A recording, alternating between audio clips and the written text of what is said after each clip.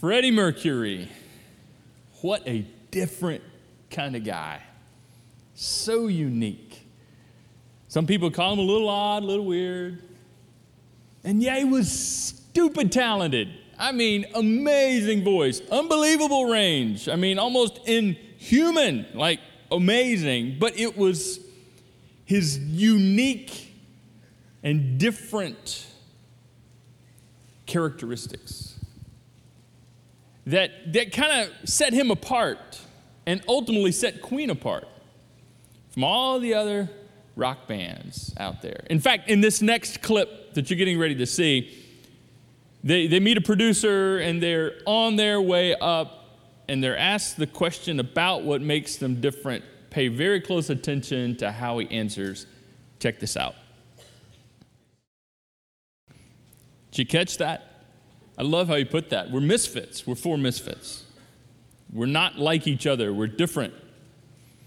And in fact, the people we play for, they're also misfits, and they're pretty sure they don't belong either. So we're like a family of misfits, of different people.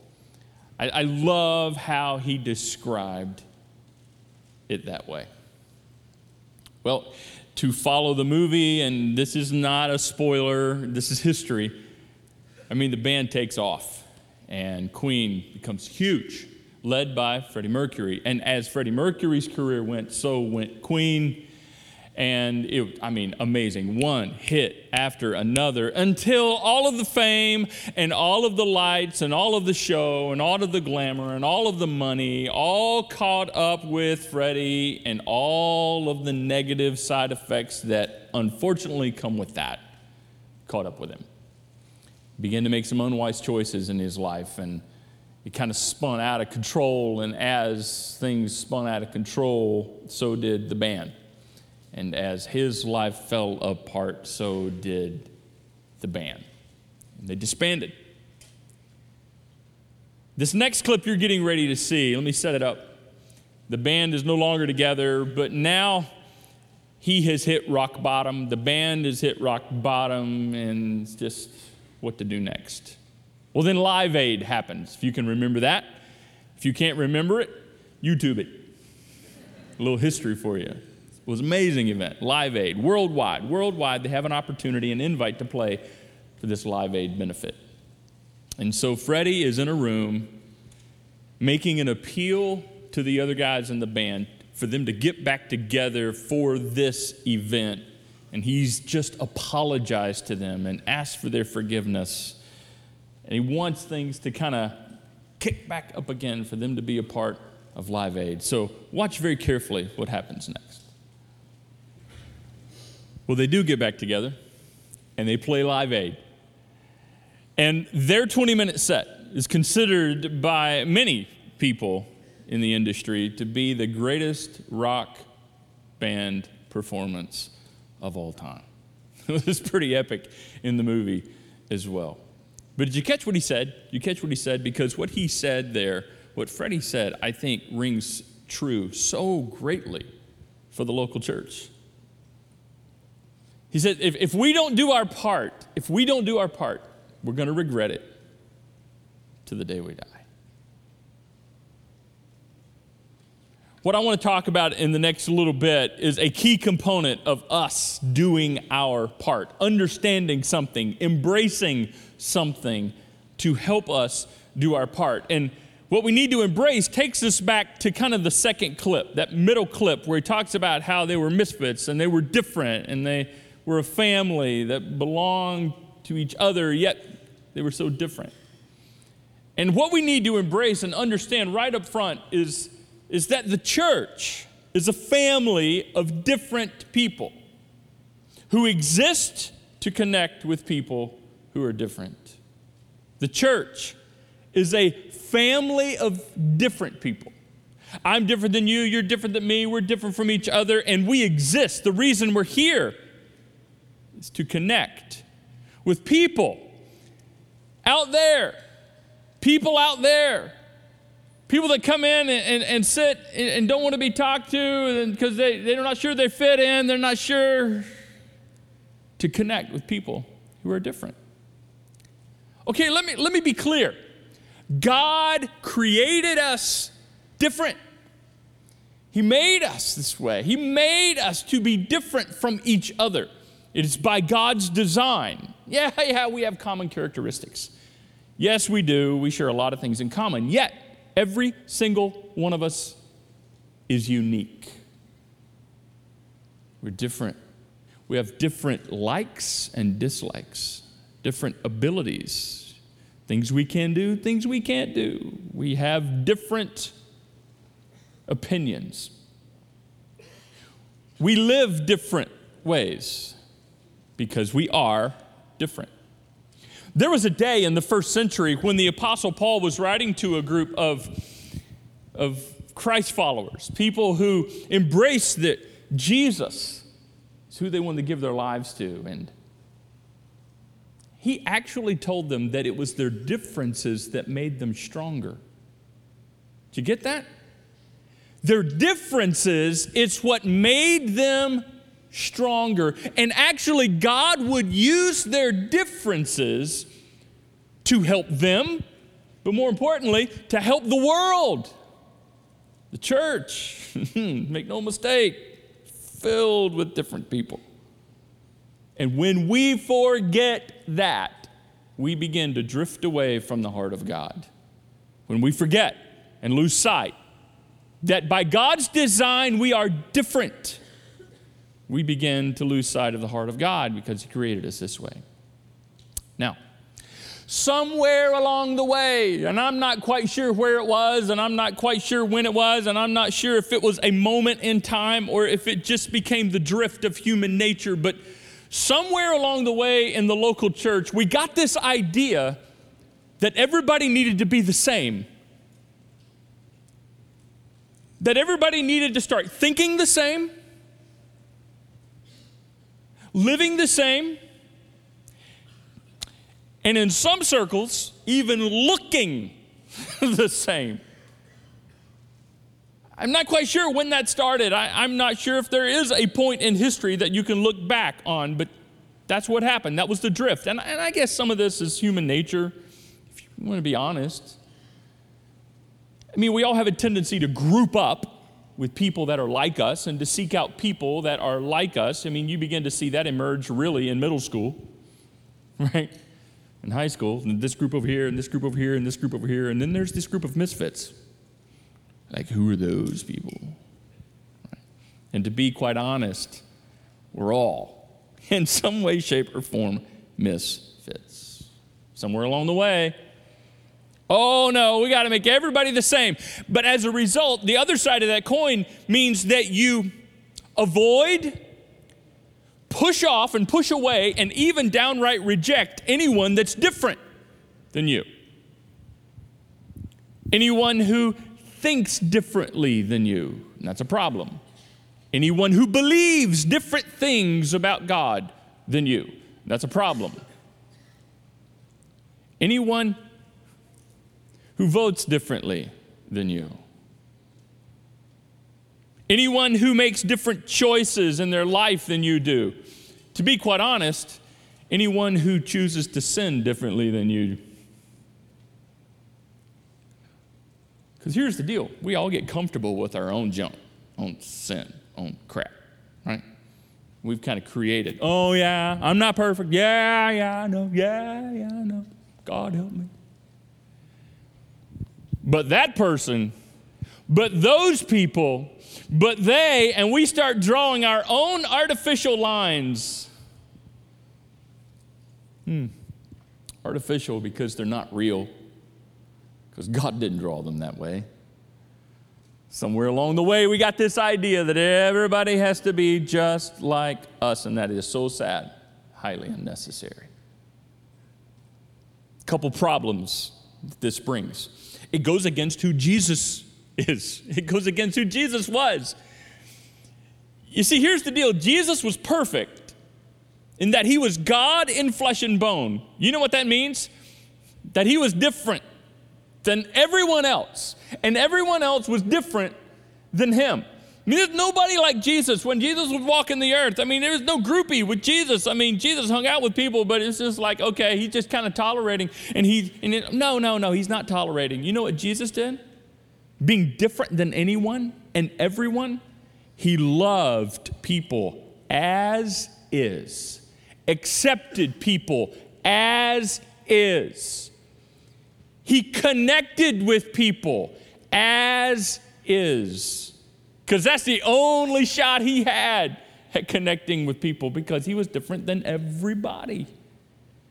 And in fact, the people who received the harshest criticism from Jesus were the people who held themselves up as the standard that everyone else needs to be like. Think like us, believe like us, vote like us, decide like us, look like us. Jesus said, no, that you're full of yourselves, and all you're going to be left with to show for your life is yourself. And that's highly unfortunate. It's sad, tragic. Oh, see, Jesus led a different way. And it was the key descriptive of the church. It goes against one of the key descriptives, the characteristics, to go right alongside of the fact that we were called to love as Jesus has loved us. There's another way to look at this, and it's this thing called unity. We were called as the church to be one. Now we're going somewhere, just hang with me. Right alongside this call to be loving, Jesus one day was praying, and John heard Jesus praying, and he wrote down what he heard Jesus praying about. And one of the things Jesus was praying about is that we, me and you, all of us who want to link ourselves with the church, would be one. Would be one. That we would be unified. Let's bring it together. God made us different, but we're to be unified? How's that possible? How's it possible? How is it possible for people who are different, who don't think alike, look alike, live the same necessarily, vote the same, make the same kind of choices, or even believe the same kinds of things about God? Oh my goodness. You mean they agree to disagree on things? How in the world can people like that be one and be unified? I'll tell you how. Jesus. Paul wrote a letter to a group of Christ followers in the city of Colossae. It's fascinating that he wrote this to those people, because those people lived in a melting pot culture.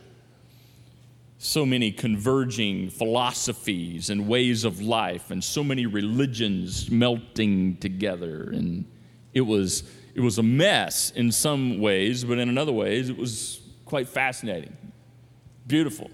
Probably looked a lot like America does as far as all the convergence of all the lines of thinking and everything.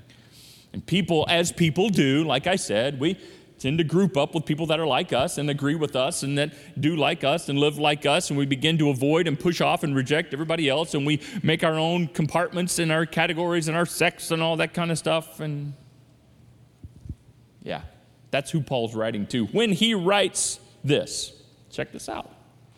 In this new life, you Christians, you followers of Jesus, in this life of following Jesus, you need to know it doesn't matter if you are Jew or a Gentile, circumcised or uncircumcised, barbaric or uncivilized, slave or free. It doesn't matter. Wait. Now you and I, the impact of that kind of falls flat on us a little bit, because these aren't our categories. These aren't what we get all amped up about. These aren't the lines and the characteristics that we divide ourselves over. But it was for them. And I can imagine when they read this in the letter, it was put that down, don't you read that, just put that down over there, lay that over there, we're not quite sure about that. Paul has lost his ever-loving mind. What do you mean it doesn't matter if we're Jew or Gentile? You mean it doesn't mean? No, he didn't say that it didn't have meaning. He just says it doesn't matter. Of course it means something. Your heritage is your heritage. That has meaning. It just doesn't matter. Because he's going to tell us in a minute what does. What do you mean Jew or Gentile doesn't matter? What do you mean uncircumcised or circumcised doesn't matter? I had a surgery. That ought to count for something. What do you mean that doesn't matter? What do you mean slave or free? You see, these were the categories that, along these categories were the battle lines, culturally and religiously. Religiously. You see, these weren't just labels. There were legal matters involved. This impacted economic things. Wars were fought over these distinctions. And leave it to religious people to create categories of sin around these distinctions. I'm not sure when the first mic drop moment was in history. I'm pretty sure it was something Jesus said. But Paul's pretty close to a mic drop moment with this next part. No, Christ is all that matters. And he lives in all of us. Jesus is all that matters. Mic drop, put down the pen, walk away. Not Jew, not Gentile, not slave, not free, not any of the other categories that you have established so firmly and you stand together on and you push against and you picket on and you point over on and you divide over. He says none of that matters. Only one thing matters. It is Christ. Christ is all that matters. Jesus is all. Don't you let that sink in. That means nothing else really matters. Now he goes on. Let me kind of put some other things together here. He goes on, you must clothe yourselves, you must decide, you must make a decision to live with tenderhearted mercy and kindness and humility and gentleness and patience, and make allowance for each other's faults and forgive anyone who offends you. Why? Why are all those things necessary? Because you're different. Because we are different. If you weren't different than me and I were different than you, then we wouldn't need to forgive each other. And we wouldn't need to be patient and kind to each other. Heck, if everybody's like me, we'd all get along. Right? No. We need these things because we are so different. And then he goes on, above all, clothe yourselves with love, which binds us all together in perfect harmony. Binds us all together. What does? Love. It's a choice. And let the peace that comes from Christ, because he's all that matters. He's all that matters. Jesus is all that matters. Not all these other distinctions. Let the peace that comes from Christ rule in your hearts. It's a choice. It's a choice. For as members of one body, you are called to live in the peace that comes from Christ, who is all that matters. So Jesus is the one unifying agent of this body called the church, made up of so many different people. Let's bring it all together, because I think this is a great way to summarize what we've just experienced so far. Is that God made us different.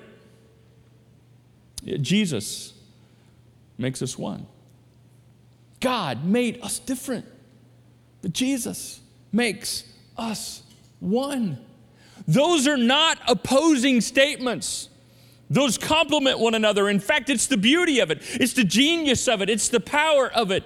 How that God on purpose made us all very differently, and that through Jesus we are one. We are unified. We are one family. We are one body. Yes, all different, and those differences make us stronger. And God uses those differences to reach out to the other people who don't know his love and have experienced his love, who happen to, by the way, also be just as different as the people on the inside are. We're kidding ourselves if we're not admitting that.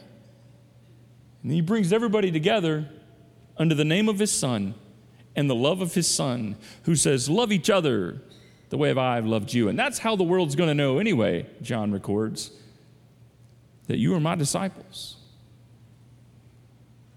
Now, I can feel a little bit of tension here. We'll release it in a minute. But let me be clear. The gospel, the good news, the message of Jesus Christ is unifying at its core. That's what it is. It's not dividing at its core. It's not these group of people over here, these group of people over here, because they believe this and they believe that and they believe that over there and they think it's this and they think it's that and they have this on their sign and they have this on their sign and they have that on their sign. What? Oh yeah, didn't you read that part? Our denominations are all that matter. Our view of what Jesus... Our opinions about that part in the Old Testament, none of that is what matters. Jesus is all. Is all. The unifying agent of the good news of Jesus Christ is Jesus. It's not our traditions. It's definitely not our politics. I mean, it's a good goal, I guess. Hey, we're going to bring everybody together, have fun. You can buckle up for this next one. The good news of Jesus Christ is unified by Jesus. We are not unified even by the Bible. That's not what brings us together. You know why? Because we don't all agree. We don't all interpret it the same. We don't all understand it the same. It's not even that. It's something better. It's something bigger. It's Jesus. The fact that he is God in the flesh, he is Savior of the world, born, crucified, buried, risen again, that is the unifying agent. Because, see, God makes us different. Jesus makes us one. Now, let me unpack this a little bit more. If, in fact, or should I say, since, in fact, it is Jesus who unifies us, then it is Jesus by whom we should be evaluated. It is Jesus by whom we should, number one, evaluate ourselves. It always starts in the mirror. And then it is Jesus by whom we should evaluate each other and other people. But put more emphasis on looking in the mirror and evaluating yourself. You spend a lot more time, and I'd spend a whole lot more time evaluating myself. In comparison to Jesus, I would have a whole lot less time so torn up that you don't look like me and act like me and live like me and think like me and vote like me and blah, blah, blah, blah, blah. Since Jesus is the center anyway, and he who unifies us, and he is all that matters, Christ is all that matters, then it is Jesus by whom we're evaluated and how we should evaluate each other. Now, I know what some of you are thinking, because I used to think the same way, and from time to time I'll relapse and I'll find myself thinking things like, yeah, but what about sin? Shouldn't we evaluate people by sin?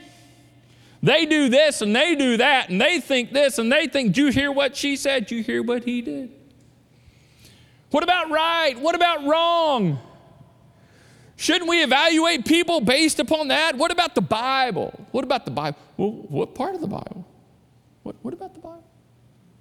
Let me give you a better way to evaluate each other. If you're going to evaluate, if you want to take that up, if that's what you're going to spend your afternoon doing, let me give you a more clear point of evaluation. It is Jesus. It's a better point of evaluation. Just look to him. If you're going to evaluate something, evaluate on how much like Jesus it is, how close to Jesus it looks, how much like Jesus they are, and then leave all the rest of that junk up to Jesus and let him sort it out. He's so much better at that kind of stuff. He said, here's my new commandment. Just love each other the way I loved you. You're going to have your hands full with that. And that's how the world's going to know you're mine anyway. Just love each other the way I've loved you. Just leave the rest to Jesus. So that means the goal for different people, the goal for us who are different and we're not the same, the goal for people who are different than you is not that they would become more like you, because you ain't Jesus. And the goal for people that are different than me is not for them to come to believe like me and think like me and vote like me, because I'm not Jesus. The goal for people who are different than you, and you who are different than them, is to become more like Jesus. Helping each other become more like Jesus is a much higher goal. And let me give you a hint real quick for what that looks like. We could do a whole series on this, and probably we will. Here's a hint for what it looks like to become more like Jesus. When you're becoming more like Jesus, you care a whole lot more about how you treat people than what you believe about people. You care a whole lot more about how you treat others than what you believe about them. Because we don't all agree. We're all different. You know what this means? This means we don't have to all agree to be one. We don't all have to see eye to eye on everything to be united in Jesus. Because I think someone said Jesus is all that matters. To a bunch of different people, Jesus is all that matters. That means we're going to care a lot more about how we treat each other than what we believe about people, what we believe about God, what we believe about anything, because that was the Jesus way. Remember, Jesus was different than everybody. Everybody. Nobody lived up to his standard. And he loved and accepted and interacted and connected with people as is. And it changed their lives. So we have a decision to make. Either we divide over our differences, which so many, sadly, have done before us, which ultimately, all you got to do is just drive up and down the roads and look at the signage of church buildings. And you know what that's really all about? Division, division, division, division. I'm not saying it's all bad. I mean, hey, we're part of the church. I'm talking about us. That's why there's this name and that name, and they do this and they do that. It's because, they're different, so we're going to go over here and do this our way, or we're going to do it a better way, or we're going to do it a different way. And we've all, unfortunately, been part of that mess. Us included sometimes. Yeah, see, we're not supposed to be known by that. Unfortunately, that's what we've been known for. We're supposed to be known for how Jesus makes us one, because God made us different. But Jesus makes us one. And we are one when we serve together, and we love together, and we live together, and we follow Jesus together. It's a beautiful thing, and it's what makes the church, and it's what makes when the church is one, all these different people made one and living life as one and doing life as one through Jesus. It's what makes the church and our message so irresistible, especially the people who are looking for hope and looking for help and looking for healing. It's when we come together around Jesus. That's all that matters. And when we do, it's a beautiful thing to see. It's kind of like a mosaic of glass. Have you ever seen a mosaic of glass? It's beautiful. But at first, it doesn't look like it's going to be all that much. I mean, if you really look at it, right? It's just all these different pieces of glass. And they're all different shapes. And they're all different sizes. And they're all different colors. And they all have an edge. You put them together. And you're like, oh, well, that's interesting. What's that going to be? Then you shine a light through it. And then, wow, look at that. That's beautiful. So we take me, we take you, and we take them, and we take them, and we take those people over there. those people, and those people over there, and those people over there, and we take all these people and we bring them together, all different shapes and sizes and belief systems and thought patterns and pasts and opinions and colors and cultures, and yeah, we all have an edge. You start putting all that together, and then you shine the light of Jesus' love and grace and power through that, and you know what you have? The church, as it was meant to be. And that's beautiful. God made us different. Jesus makes us one. So I'm going to leave you with a couple questions.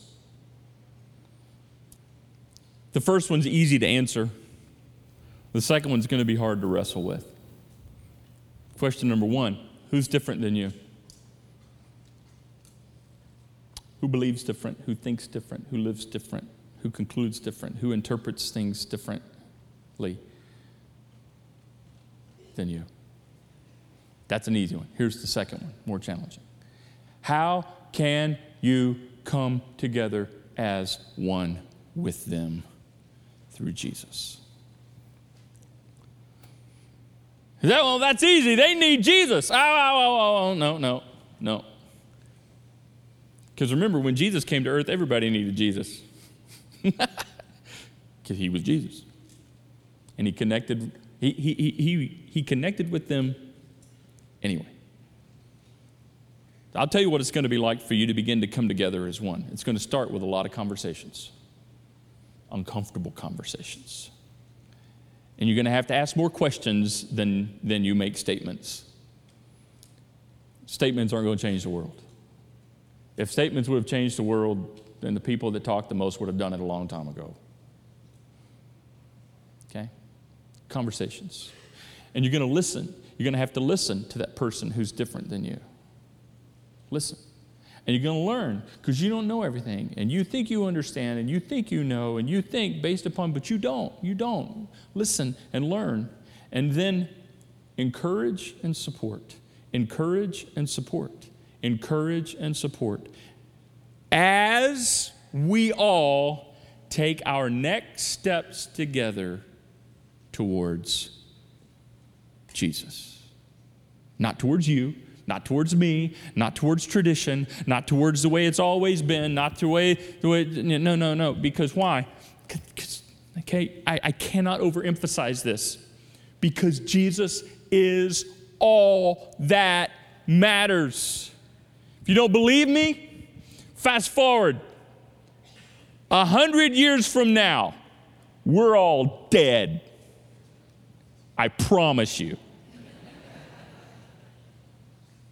What do you think is going to matter?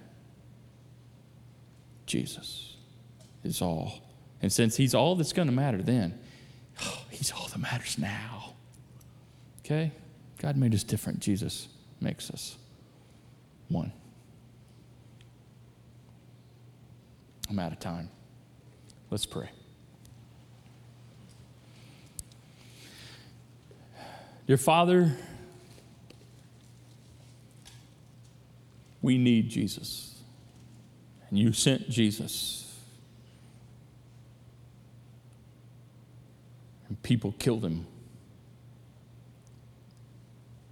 A murderous act of hate. And you came to offer yourself as the picture of love and grace and peace. And then you offer yourself to us. And what do? We use you to create more division. Help us do better than those who came before us. Not because we are better, but may we learn from those who came before us and come together.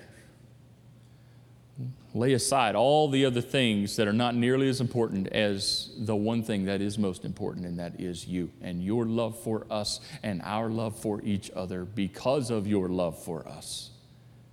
Help us as the Summit Church to humbly lead the way, starting in our own families, our own neighborhoods, our own backyards, where we live, where we work, and then person by person by person by person, come together as one in Jesus, because of Jesus, and for the glory of Jesus. In Jesus' name, amen.